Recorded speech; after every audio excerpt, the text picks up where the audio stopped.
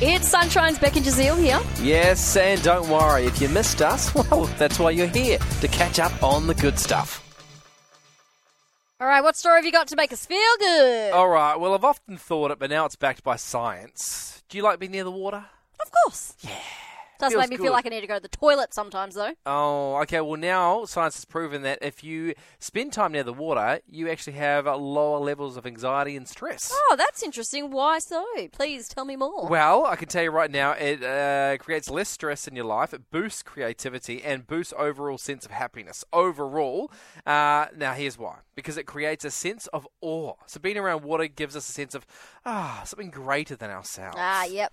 Then it creates a sense, it provides soothing sensory experiences. The sounds, the smell, the sight of body. It just creates a soothing atmosphere, really. Oh, I love it. And lastly, it facilitates mindfulness and reflection. Water is dynamic. It has different colours. It's moving. And your attention is thrown from what you would normally think about the day. Oh, I need to do this. My taxes. Is my tire pressure okay? My car. And all of a Who's sudden, thinking about that? thought about it this morning. One of our tyres actually has a slow leak, so See? sometimes we do think about that. You do think but about I'm not worrying about it. subconsciously, right? It's all there. So you might be thinking, I don't live near the ocean. Any body of water will do this. So if you just get a cup of water... They're saying even if you sit in a bathtub, same experience. Now, it's not quite as much. So ocean is ideal. Mm-hmm. Then, obviously, the smaller body of the water, less effects for some reason. There is a river that runs down the back of my house. So that's great. So I should go down and stare at that more often. Yeah, but if you can't get to that, even like stare you at said... my bathtub. Sink, shower, anything that has water, really. That's all. The toilet? Nah. That makes me think of the toilet. Okay, All right, I'm feeling stressed, Jazeel. I'm going to go and look at the toilet for 5 minutes. Hey, look, I love sitting in the bathroom. Who doesn't? But for those that still can't, for whatever reason, get to a bath or a shower or a sink or a cup of water, even if you YouTube water, it still has great benefits for you. You need to do 2 hours of this per week for those benefits to really that's a long sink time. in.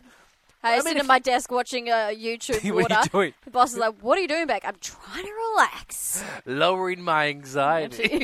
All right then, good excuse. So a porcupine, hyena and warthog This is it. walk into a burrow. It's not a joke. Sure, I kid it's you not. It's not a joke. A scientific paper has been published in the African Journal of Ecology, and it found they were all able to cohabit in the same burrow. Hang on. List the animals again. Porcupine, Yeah. hyena, and warthog. How big is this?